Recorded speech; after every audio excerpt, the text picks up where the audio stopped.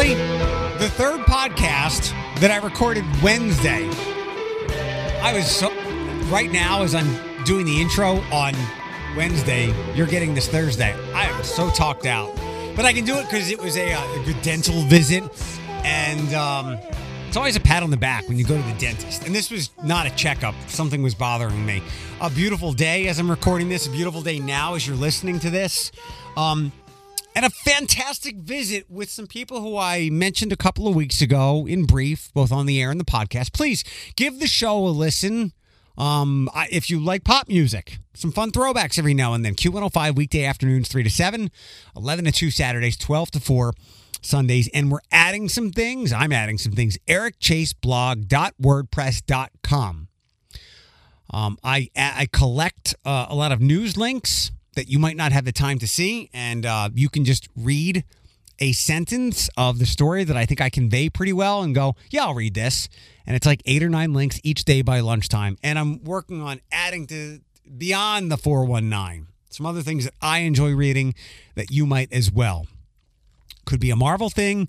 Could be a 3,000-word think piece about why maybe we shouldn't preserve endangered species. That link was the other day. We need to preserve people. I had a wonderful discussion about where I was a couple weeks ago. Again, I might have mentioned it here. The UT student-run community care clinic that happens every Thursday night. So I visited mostly with Addison, but also with Sydney. They have visited the studio now. We traded visits, and it's free. And I asked, you know me and healthcare and costs are passion points. And we discuss a lot of that in this interview, information that you may not need, or maybe you do, but you can probably definitely pass this along to others that you know.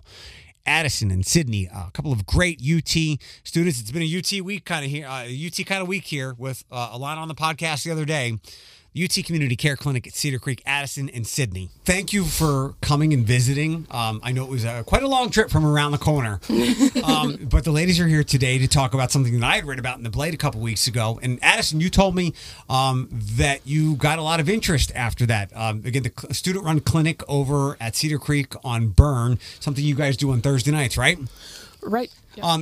Tell me about the feedback, some of the interest you got, other than like weird radio podcast people asking you questions about this place. We've gotten quite a lot of feedback from local organizations that, would like to help our patients. We're in contact right now with an addiction treatment center. We got an email today about this organization that helps senior citizens find resources in the community. What are some other opportunities that we've received?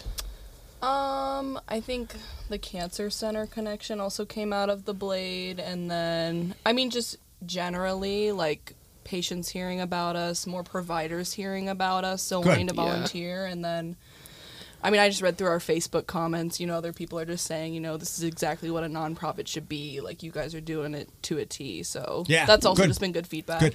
Yeah. Who is kind of like the, it's a good way to describe the Godfather. Who's the doctor you mentioned to me, Addison? It's Dr. Richard Pett. He's the chief medical officer. Okay, I threw his name around to some of my friends, one of them at the health department, and they know him and speak highly of him. Not that I thought anything different. I'd like to meet him sometime because the operation that I guess grandfathered, godfathered, created, has been, it's quite an operation. Like, I was really impressed with everybody over there, the facility, just the not that I expected a bunch of like college kids drinking and boozing and doing blood pressure. It was just an impeccable facility. Like, one of the things that kind of struck me, and we'll start maybe in the middle and we'll work backwards. Like, you guys have a fully functioning pharmacy over there. Mm-hmm. Right. Tell me a little bit about that and how that was important to be a part of all of this. I think it's definitely important because we can offer free healthcare all day, free healthcare checks, but a lot of these diseases need to be managed with medications. Things like hypertension and diabetes, diet and exercise are very important, but can only go so far, especially as these diseases progress. And it's really important that patients be able to actually receive the medications that we prescribe for them and actually be able to get a hold of these things that will help them. So we provide their medications free to them. Mm-hmm. Can you do like 90-day scripts, or are you limited? For a patient's first visit, we will often do 30 days just so we can recheck, but for established patients, we'll do 90 days. Mm-hmm. Did I tell you? I'm wondering if I spoke to the fire chief before or after. Did I tell you my fire chief story? I don't believe so. Okay, so you would remember this, but I'll suss it out now. So I think it was that Friday I spoke to the new fire chief, Allison Armstrong, and everybody thinks fire chief running into burning buildings, where the majority of what the Toledo Fire and Rescue Department does is things that aren't fire related. And I asked her, I was like, define who and what should be calling you for when. So obviously they serve the community, but the community can serve our emergency services better as well. And she said the number one thing, or one of the things that takes up a lot of their time and a lot of their calls, is 1,000% preventable. Now, they need some help, but things like that. People of all ages not being able to access their medication and either calling emergency services to get them, or an issue resulting from not having taken their medication. Seems like you guys could fill that gap really well. Yeah, Yes, we do. that's definitely something we could do. And I will connect you. I will. So I didn't tell you that story, right? You did not. Okay, then I will tell the fire chief that to pass you guys along over. How did both of you get involved with? Is there a specific name, or are we just calling the UT Student Run Clinic? We're the community care clinics. Community Care Clinic. And what are the hours again? We'll do the basics. So our main clinic, which operates every Thursday evening, the doors are open from 5:30 to 7:30 p.m., and we will see anyone that walks in throughout that time frame. Anybody. Give me the array, or maybe breakdown. Not saying that you want to dissuade anybody from coming, but maybe it will encourage someone who has been thinking about getting something taken care of. For whatever reason, they can't go to urgent care. They won't go to urgent care. But now that they know about something like this, they can come get it addressed. What are some of the more popular things that people come in with that you're more than happy to help them with? We definitely mainly do a lot of chronic disease management for people that don't have insurance and can't regularly visit a doctor. We don't see a lot of emergent cases. We've gotten a few like some tooth pain, tooth infections. Yeah, we had a guy with like a broken finger the other week too, so we were able to get him referred to get some x-rays. Yeah. Whatever they come in with, we'll try to see them, usually. Or Dr. Pat will work his magic and hopefully have a partner in the community That's that what can he is. help out. He's a sorcerer. Yeah. He is. So you bring up an interesting point, and I know, and we talked about this briefly last week. I'm fortunate to have insurance.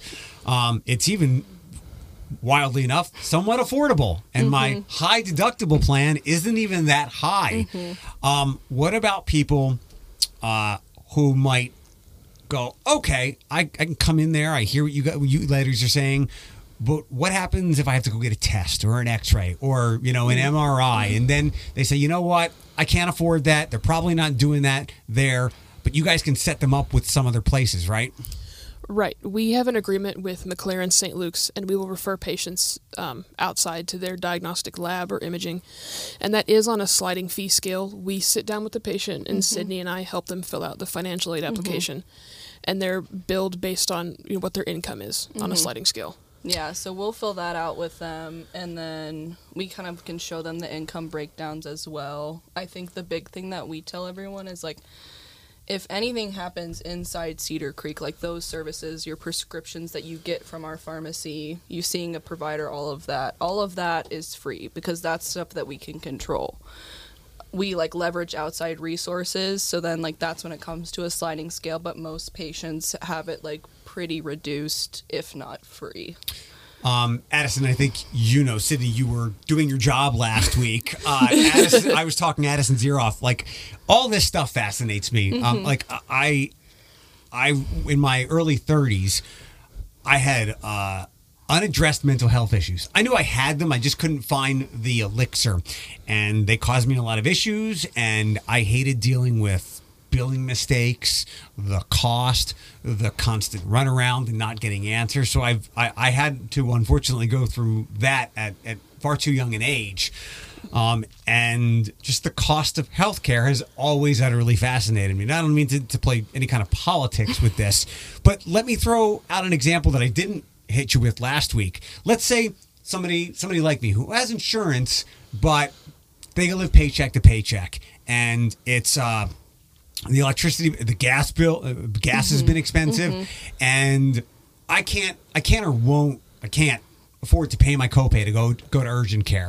I have insurance, but can somebody like that come in? Yeah, Yes, definitely. definitely. So that's what's called underinsured in our populations. As I told Addison, that's all of us. Yeah, it is, unfortunately. And I actually had a patient a few weeks ago who had, just recently received insurance. And I was like, if you guys ever have a tough month where you just feel like you're not making ends meet, like you're just able to get food on the table and you're able to like pay your bills, like come back to us.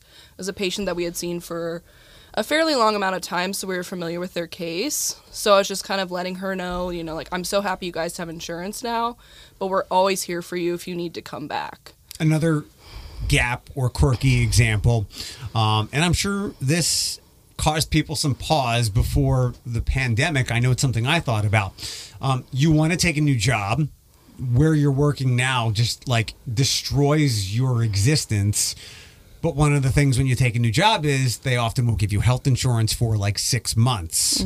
So you're on medication. You need to see a doctor regularly. You can't afford it out of pocket. So you just stick it out at the job that eats your soul. You guys could be a gap for that too as well, right? Yep. Yeah, we will take anyone. We do not ask about current insurance status. It doesn't matter to us. We will help anyone. I think I did ask you last week. Walk me through what it's like my first time in there. And yeah, we'll start with that question, then I'll come to another one. What's it like to just walk in? And a lot of people, I would guess you guys probably see their faces. They might be a little bit overwhelmed, unless there's like a real emergency case. But they might be frightened or concerned, like UT students, it's free. Am I going to get sold a timeshare in Florida? Yeah, it definitely is a lot, and it is very busy. So as a patient, when you first walk up to our doors, you'll be COVID screened, asked about if you have any symptoms, any prior exposures. And important to note is that if you do have symptoms, we will still see you. There's just a different pathway we send you through to not, expose the waiting room. And then you'll go into our registration, and they'll set up your account on our electronic medical record. And then you will be triaged, which is where they ask kind of your chief complaint, why you're here today, and they do a vitals check. Look for anything that, really stands out, like a very high blood pressure, anything like that. And then you are seen by a team of medical students, and this is led by at least one clinical student and then several preclinical students. And they interview you, and then they go and talk to the physician or the other provider, and they kind of come up with a plan together, and then the provider comes back in and talks to you again and will make any final decisions about your care. So if there is anybody that might be concerned, I know you explained this to me, it is not kids who are 12 hours away from drinking at a frat party or whatever. They're making the final decision. There is a, what do we call it, licensed physician, doctor who makes the last call? Yep. Yeah, last call is absolutely always made by an MD, a DO, or a nurse practitioner. Okay. Yep. The other question I wanted to get to, back to the financial aspect of this, which again, we all know keeps so much people from getting help, and then those problems spiral into big issues. Do you guys, you help people with Medicaid? Did we talk about that? Get them lined up so that they can make the application, and so they can let someone else take their place instead of coming to see you guys at an actual doctor's office. Yeah, so at our Thursday night clinic, we have a rep from Aetna as well as from Toledo-Lucas County CareNet, which is another nonprofit in the area, who is a group of community health workers that work on getting people connected with Medicare or Medicaid or some sort of insurance. So they will come every Thursday, and they're right off the waiting room. So then as they're waiting, like patients are waiting to see a provider, they're able to go and talk about insurance there. Awesome. So yeah, we know they know way more about insurance and enrolling than we do, so we just leave it to them. Good. And that's been a partnership that's been there for a while. Some more specific treatment questions, which again is a part of this amazing facility. You do vision checks, right? Yes, we do vision screening through Prevent Blindness Ohio. How comprehensive is that? So you do an initial vision screening check, which everyone who does those vision screening checks has to be certified and trained by for Prevent Blindness Ohio. And then there's a certain criteria where if your vision is to a certain extent like bad enough, then you will end up getting a voucher.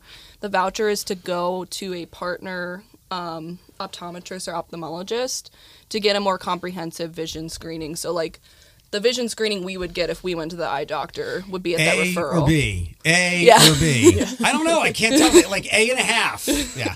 So it's a pretty like rudimentary screening, but you can get someone to another doctor Yeah. if there's something more serious going on, or like you need, like I used to have Coke bottle glasses. So Yeah, so they'll get a voucher to go see that provider, Great. and then it also covers basic glasses. So unfortunately we can't cover contacts or anything like that, but it will get them a pair of frames so that they can see again. You know, Prevent Blindness Ohio's big thing is 50% of blindness is preventable.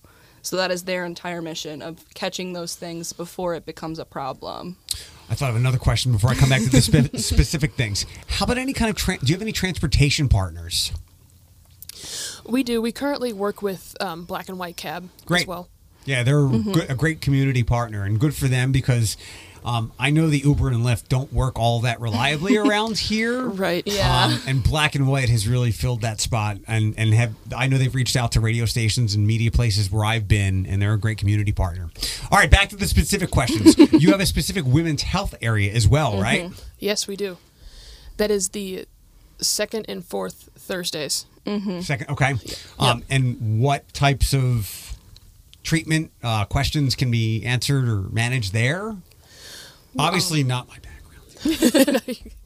Yeah, we will, try to answer any question, and if we can't help you with it, we can refer patients to someone who would be able to help. They do basic well woman exams. We can do pap smears. We can do STI testing, pregnancy testing as well.